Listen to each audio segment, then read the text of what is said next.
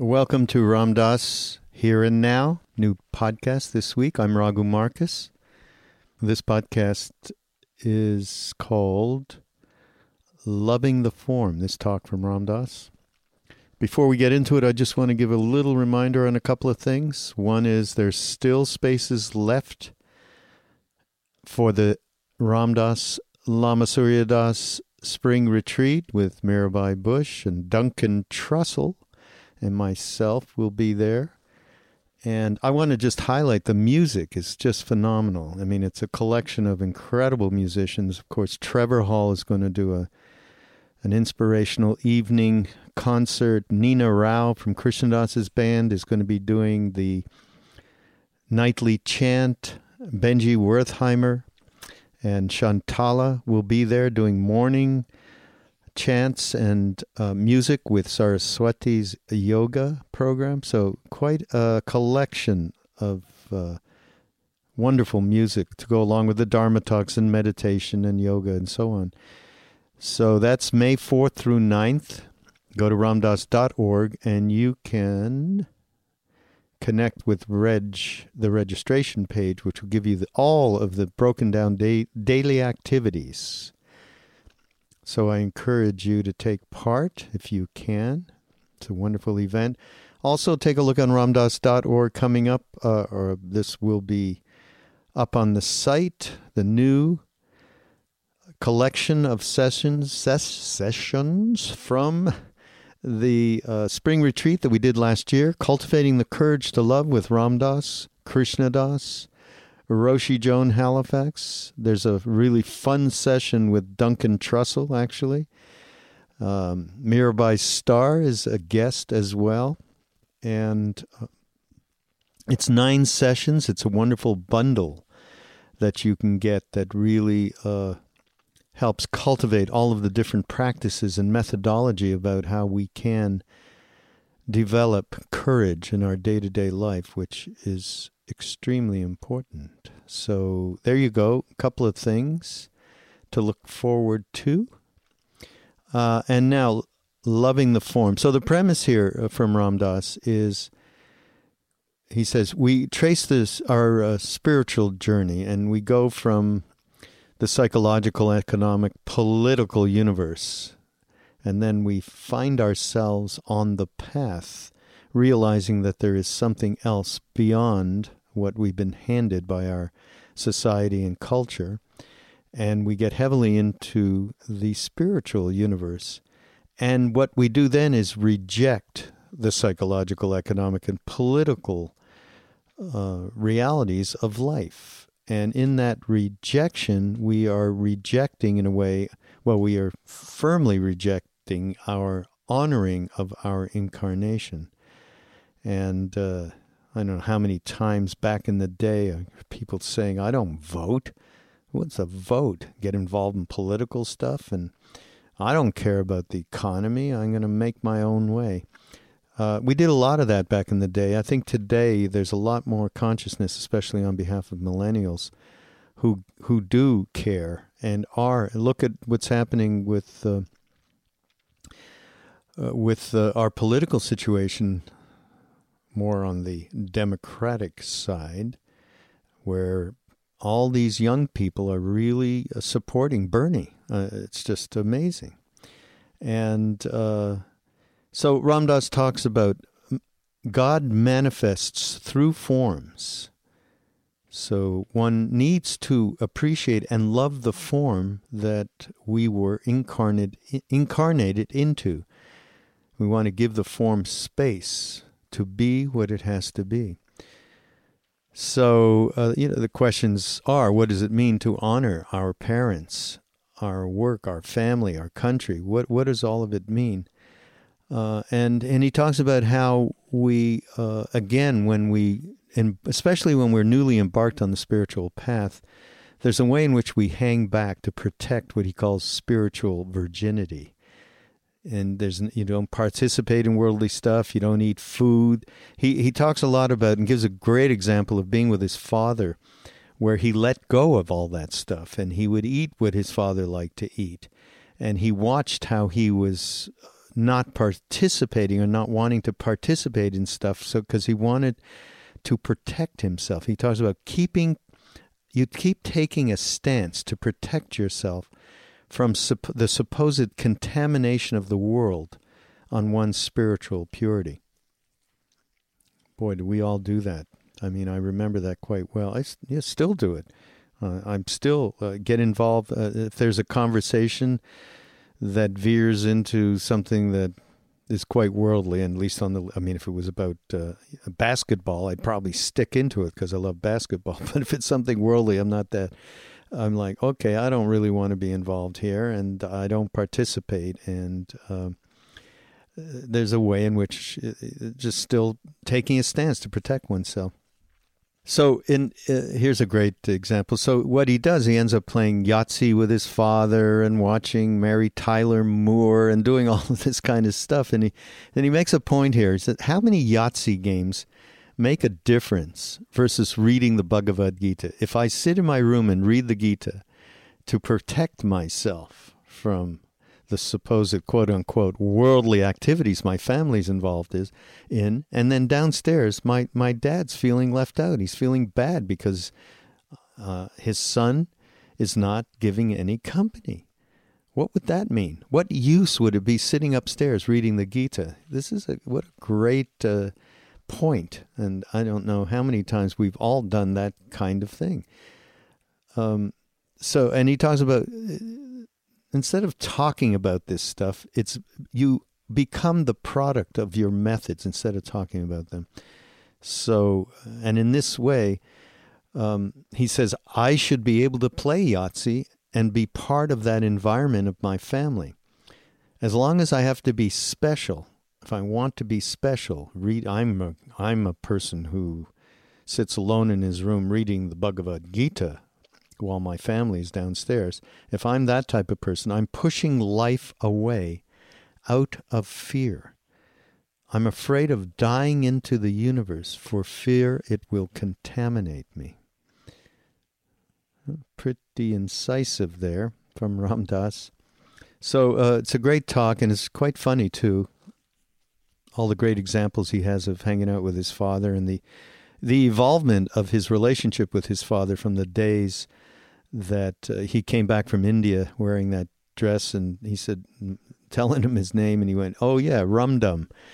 But it came a long way, and Ram Dass evolved just tremendously over that period of time. Of course, I do remember back then what he was going through, especially with his dad and his family. So great talk. Loving the form. And thanks again, everybody, for the support, to the Love Serve Remember Foundation, to ramdass.org. Everything we're doing, I appreciate it on behalf of everyone, Ram Dass included. And please do continue to tune in to the podcast, and by the way, get onto the site and make sure you get onto our email list so that you can really be informed of all these wonderful things. We just finished this great mindfulness meditation course that, over the last sessions, we had one early this year and then one last summer, talking over 11,000 people. It was really thrilling that this many people participated. So do so, and please go and sign up and become part of the community, the satsang, Ram Dass's satsang, along with all the friends from Krishna Das to Jack Kornfield and on. So please keep tuning in, and this is Ram Dass, Here and Now. If you trace the spiritual journey that many of us have been on, you will see that many of us went from a psychological, economic, political universe into a spiritual universe. And in doing that, we pushed away the political, social, psychological, economic universe as being yick. I have no business with it. And then if you follow our actions until who we are now, you see that most of us have found that we couldn't build our house upon sand, and that we had to finally, what I call, honor our incarnation. That the way God manifests is through forms, and these are the forms. And if you're going to love God, you have to love the forms. And the first form you have to love is the form you happen to have incarnated into. And to love that form means to listen to it and to honor it and to give it space to be what it has to be.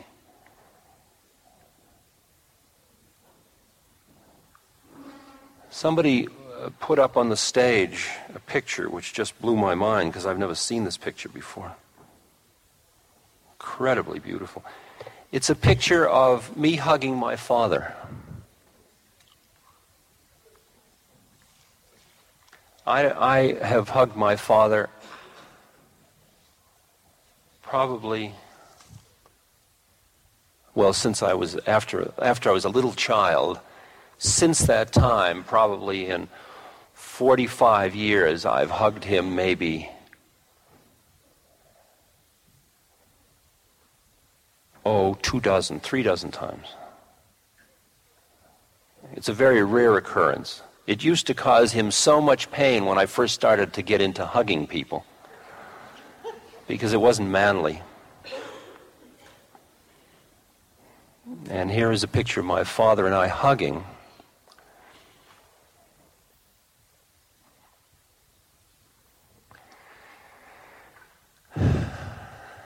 And the reason it's particularly powerful for me at this moment is I've just come from spending a month with my father. My father is 81, and my stepmother is 62 or 3, and my step-grandmother is 92. And the 4 of us have been together for a month in a house in Maine, which we rented. Now, I've done this, being with my father once a month now, for several years, because I said to myself, look, you have to honor your incarnation, and one of the aspects of your incarnation is that you are your father's son. And even though on some level that seems kind of funny, it happens to be part of what it's about, just like I have to honor the fact that I'm an American, I have to pay my taxes, I have to do a lot of stuff. And this is one of the things I must honor it. And then I had to figure out, what does it mean to honor it? What does it mean to honor it? What does it mean to honor parents? In Hinduism, at one point, I remember Haridas Baba saying to me, Ramdas, before you go any further, you must go back to America and get the blessings of your parents. And I thought, wow, what do you do in America? Hey, Dad, I want your blessings.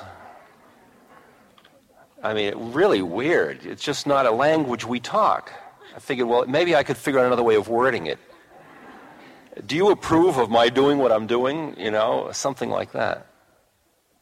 And I came back to America, and I was with Dad, and at first he thought I was a complete nut. And then as the year went on, and a few years we were together, and a love developed, and we moved into another space. And finally I said, Dad, I got to go back to India. And he said, okay, I'll miss you, but okay. And I said, do I have your blessings? He says, you sure do.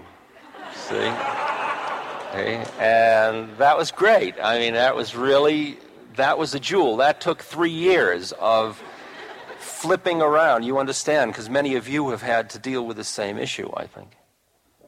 I mean, it came from such a joyful place in him to do that, you know, because it wasn't me against him, it wasn't threat. So now in 72 or 3, when I came back from India, I wanted to honor my family because I wanted to honor my incarnation. I'm a Westerner, and I'm living in the West. And so each year we would plan some different kind of a thing to do together. My mother had died many years ago. My father remarried. And what I would do is I would go with them somewhere, but then there was a way psychologically inside myself where I'd hang back, protecting my spiritual virginity. Like I'd go into my room and read holy books.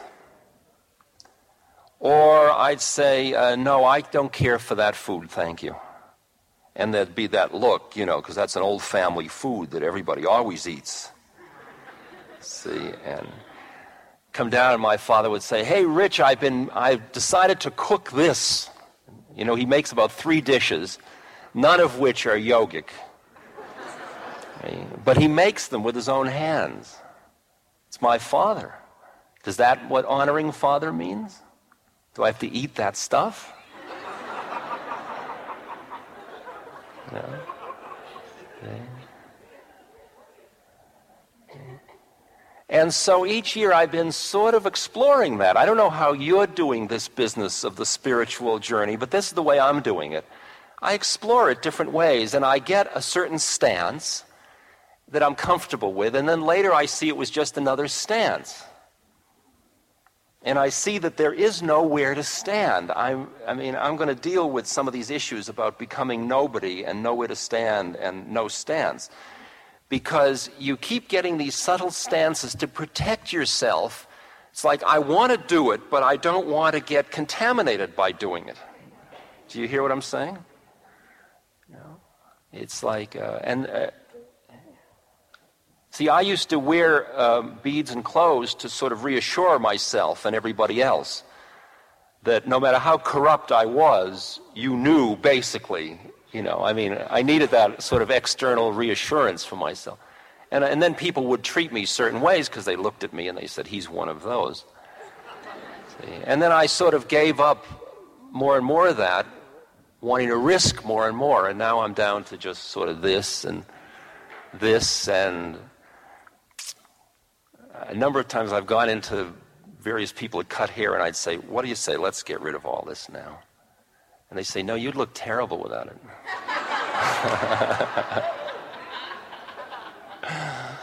So there we are. It's purely aesthetic now. It's not even spiritual. I tried. Now, each year, I haven't solved all these problems by any means. I'm just working on them. And this year, for this month, I just completely just let go. I just became one of those 4 people. We looked at the news. We looked at Mary Tyler Moore. We played Yahtzee every night. We went out to dinner every other night.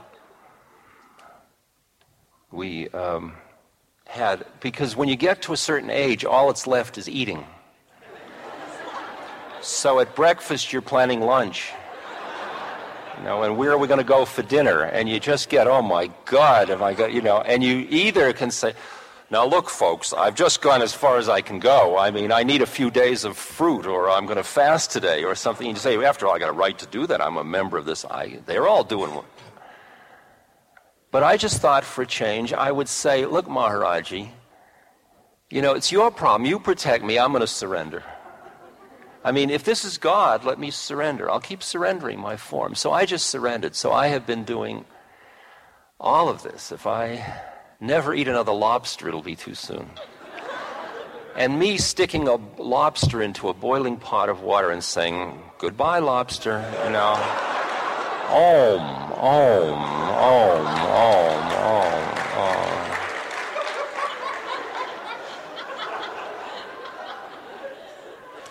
But if I'm going to eat it, I got to be willing to kill it.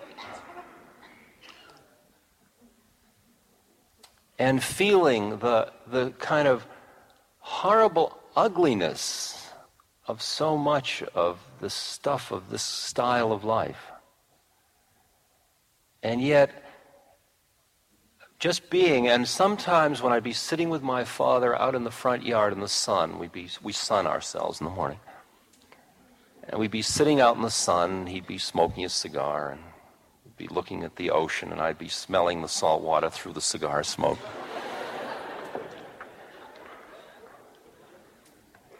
And he'd be usually telling me about stock market things, or things like that. But now and then he'd say, I've been dreaming a lot lately. I say, yeah? And there'd just be these little intimate discussions, just a couple of minutes of intimacy. And then it was almost as if it was almost unbearable. He'd say, well, I think I've had enough sun now, and off he'd go. And I realized that that intimacy came out of the place that I had surrendered enough into his world so he felt safe, because I really wasn't anybody special anymore. Now, it was interesting that for me to do this, I have to keep everybody away from the house that it connects with Ram Dass, because in the house I'm Richard. I'm rich. So they were down at the beach. The two ladies were down at the beach, cavorting, at 92 years old, so cane in hand, walking in the surf. And this fellow came along who was very nice, and at the end, he said, well, it's been nice visiting with you. He had a little son with him, and he went like this. And then one of them said, oh, isn't that interesting that you do that? My stepson does that.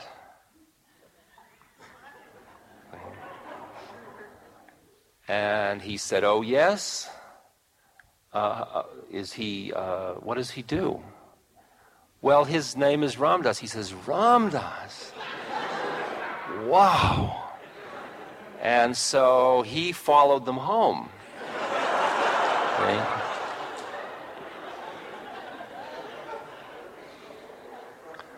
So now I had a new problem, because the minute somebody comes in and says, Ram Dass, I've got to be Ram Dass, but I'm busy being rich.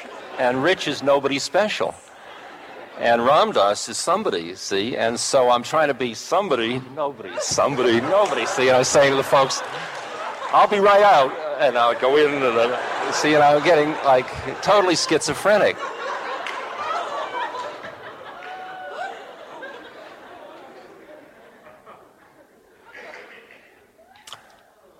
So I said to him, I can't see you here.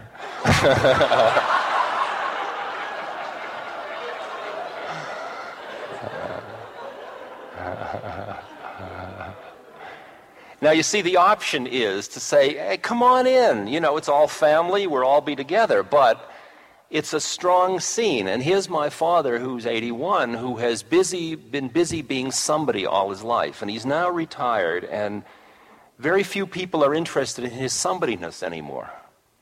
I mean, here he was a president of a railroad, he started a university, he was a brilliant lawyer, he did his whole thing. He raised a family, he supported them, he did everything beautifully. But now he's 81 and he's left it behind, or he's been left behind. And he's not bitter, as long as you live in the moment with his wonderful wife and his great kid and his great scene around him, it's very rich. The minute there is another power game in the presence, he starts to feel insecure. And I can say, come on in, it's all wonderful and loving.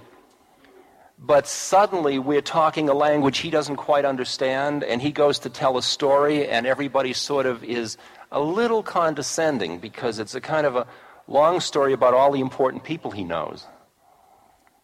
And all the young people are sort of saying, oh yes, that's very interesting. But they're doing it because he's my father. And it doesn't feel good. Do you hear what I'm trying to say? Okay. This is the kind of subtle stuff that I'm playing with all the time. And so I realize that if I'm going to honor him, I have to, when I'm in his space, I have to protect and preserve his space for him. Because my job isn't to proselytize my father. My job isn't to get him. I've told about, I'm going to talk a lot this weekend about dying, and I'm in the dying business, right? And which is funny, because oftentimes I go to people because they're dying and then they live, which is very confusing. And one night my father was having a little bladder operation, but at 80 years old, at 79, any operation's a big operation. But he was pretty confident. And the night we were sitting looking at the ball game in the hospital, and it came time to leave in the evening, and the next morning at 7:45 he was going to go to the operating room so I wouldn't see him. So my stepmother kissed him goodbye and left, and I was putting on my coat. Well, Dad, have a good night, and have a good operation. And he says to me, say, Rich, he said, you're into all this stuff about, he says, I know this operation's nothing at all. It's a piece of cake. But he said, just in case it should go the other way, you're in this business, what should I expect? This is as I'm putting on my coat and walking out the door, you know. It's like, don't freak me, but in 25 words or less, right? Okay. So I said to him, well, all I can say to you is that as good as this is, that's going to be better. And that wherever you go, I'll be waiting for you. He says, that's all I wanted to know. Have a good night. And out I went, okay? Now, how many years did we get ready to be able to say that to one another? And how much is it enough that he trusts me at a soul-to-soul level? And what difference do all the forms make? How many Yahtzee games make a difference versus sitting and reading the Bhagavad Gita? If I sit in my room reading the Bhagavad Gita to protect myself, and downstairs he's feeling, geez, wouldn't it be nice if Rich would be down here with us a little bit? And, you know, but when we come down, he doesn't want to read the Bhagavad Gita. He goes to sleep. I say, let me read you this beautiful thing. And I start to read it, and he, do you hear that, Dad? Very interesting. You know, and he can go to sleep. Let's meditate, Dad. Okay. Follow your breath in and out.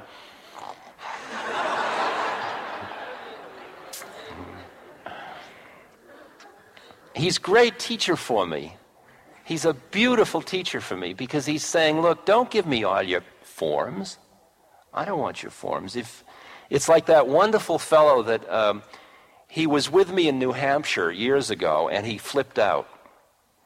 And he flipped out and he went off to Suzuki Roshi in California because I was too evil. And he went to Suzuki Roshi and he really flipped out there. And he ended up in a mental hospital in Ohio. His parents put him in a mental hospital. And he called me and he said, I don't understand it. He said, about my parents. He says, when I go home, he said, when I talk to them about Buddhism, they get all upset because they're a Jewish family. They get all upset. He says, you know, when I'm the Buddha, they don't mind so much. And I heard in that the clear statement. You don't sit and talk about your methods. You be the product of your methods. That beautiful thing that I've been saying, I'm not going to do that anymore. The beautiful thing that Mahatma Gandhi wrote on that little piece of paper bag when the train was pulling out of the station and a reporter rushed up and said, Gandhiji, Gandhiji, give me some words to take back to my people. And he scribbled something. The train was already moving out of the station. He handed out this little piece of paper. And the guy took the paper and read it, and it said, my life is my message.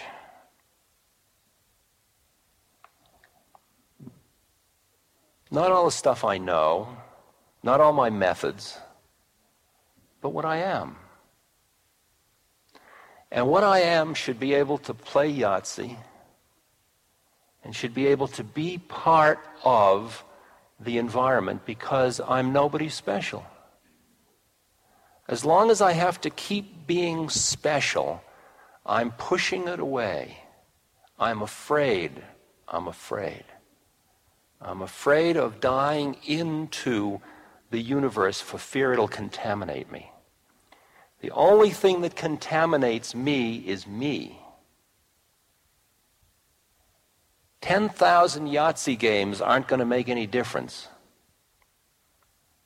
unless there's a place in me that is stuck somewhere. Otherwise, it is going to go through me like as I always say, Chinese food. Here today, gone an hour later.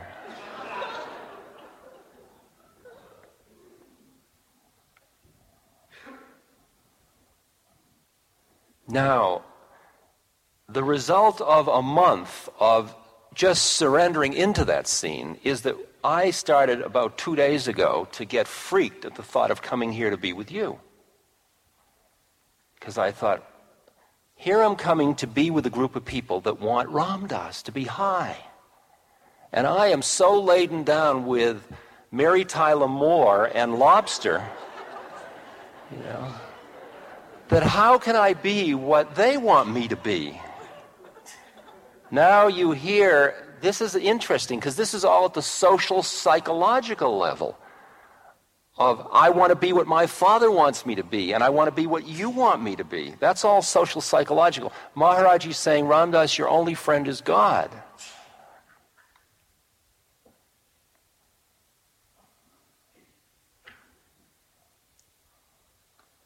It's interesting, every night and every meal I bless my food.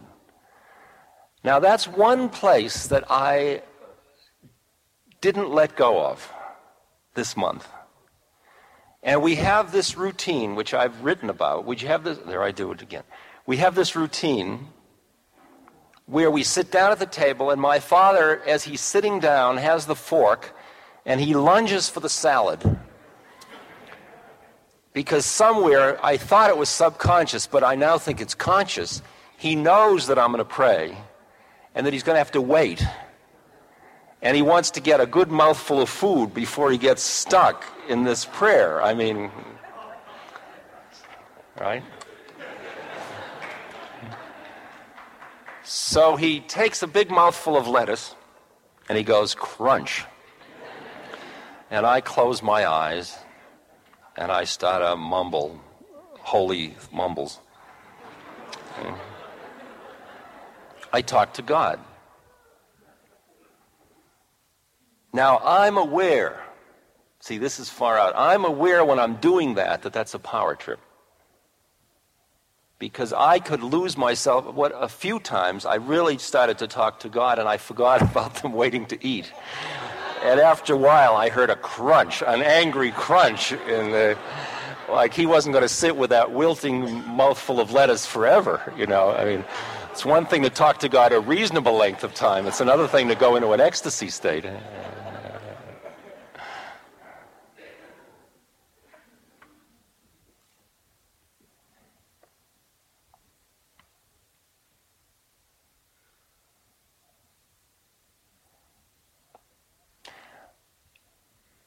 But that little blessing has become a kind of a family fixture in which, as soon as I finish, he says, Amen, and he goes on with his lettuce. And one day he didn't say Amen, and the whole family stopped.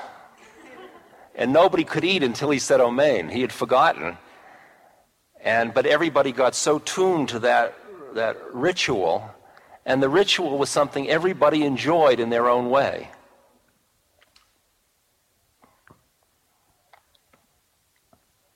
Now, the grandmother is 92, and my dealings with her are helping her upstairs, helping her downstairs, helping her into the car and out of the car. I make her breakfast. I pick her flowers in the morning when I take my walks. I bring her shells. I let her tell me the same story like 14, 15 times. Because you can see her whole associative track now, and you drive by a certain hotel, and she says, that hotel looks just like the hotel that Nan and Fred were in. They went on the train that day, and I think, yes, and I can tell the whole, and it's with the same inflections. And now, is it being not honest? All the time I hold her hand, and I flirt with her. She was my date for the month. And she got all kittenish. And I dance with her and sing By the Light of the Moon and Sweet Adeline.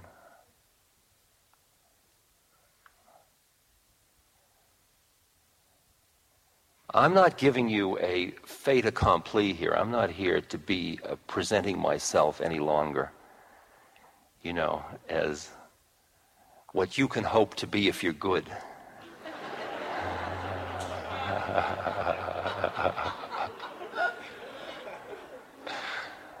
I mean, this is the nitty-gritty of it.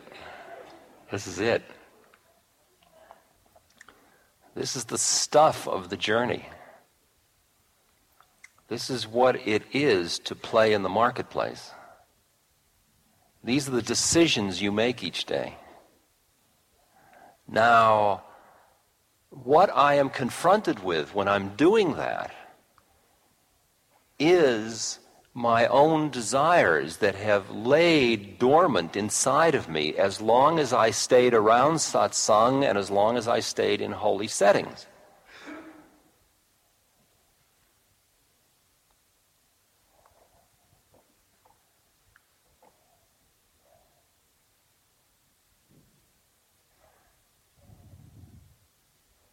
I found the thing isn't clean yet because it was a confusion of my serving my father at one level, my needing his love at another level, and my own desires for the passive enjoyment of watching Mary Tyler Moore, whatever that is.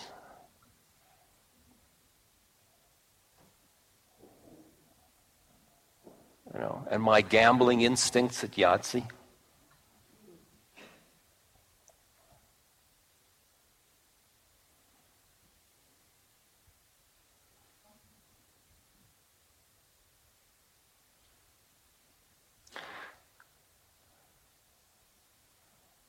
I'm going to talk to us sometime, I guess, probably after a break this morning, about nothing and nobody. That's the quiet mind part of it.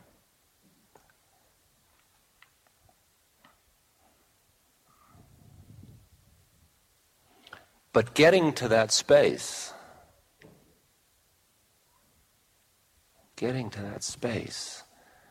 takes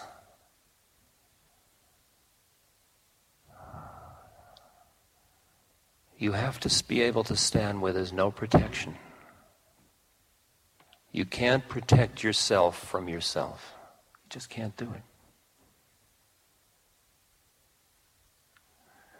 There is a stage when you can do it.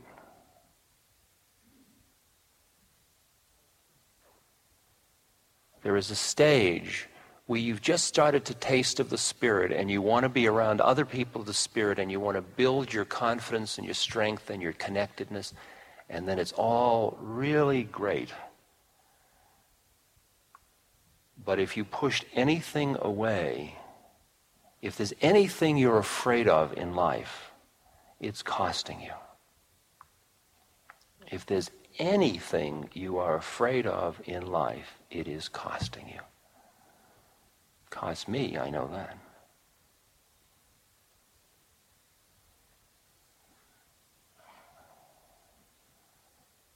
And so now, in this strange, bizarre way to me, I am more in the world than I ever was when I was in the world. And yet, I am not.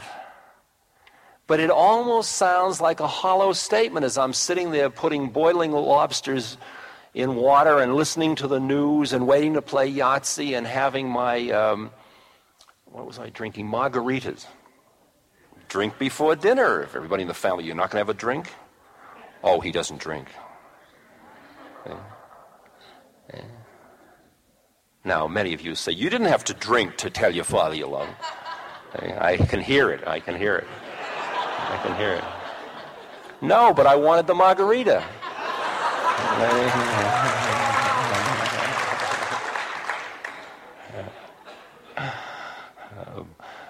Boy, the abode's going to think twice about inviting people like me again.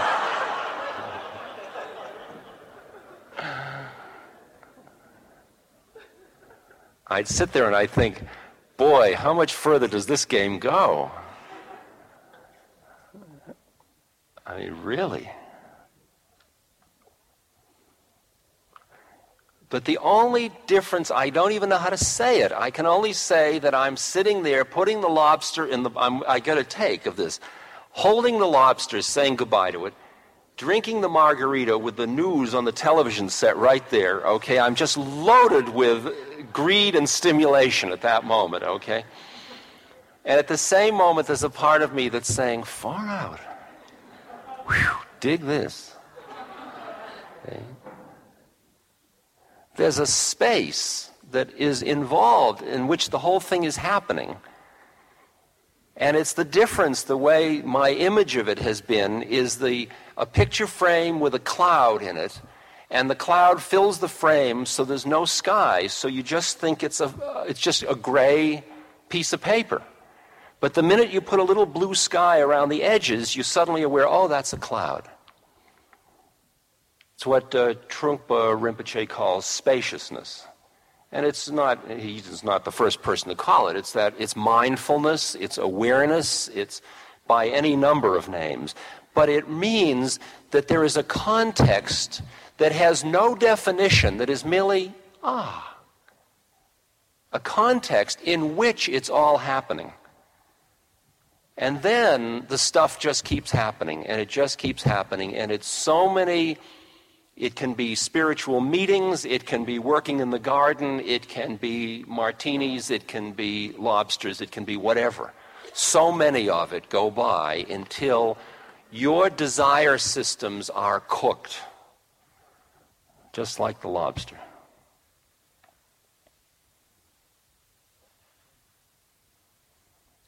And only when the desire systems are cooked is perception clear.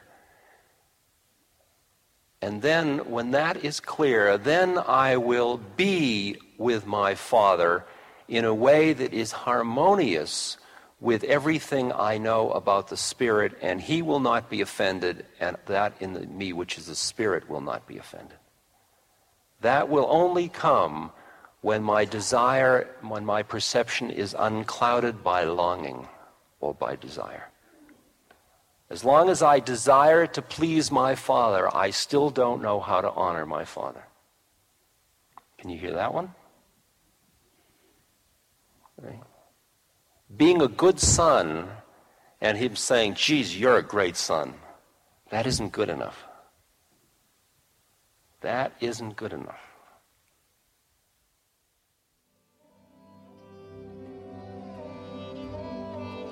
This podcast is brought to you by the Love Serve Remember Foundation and Ramdas.org.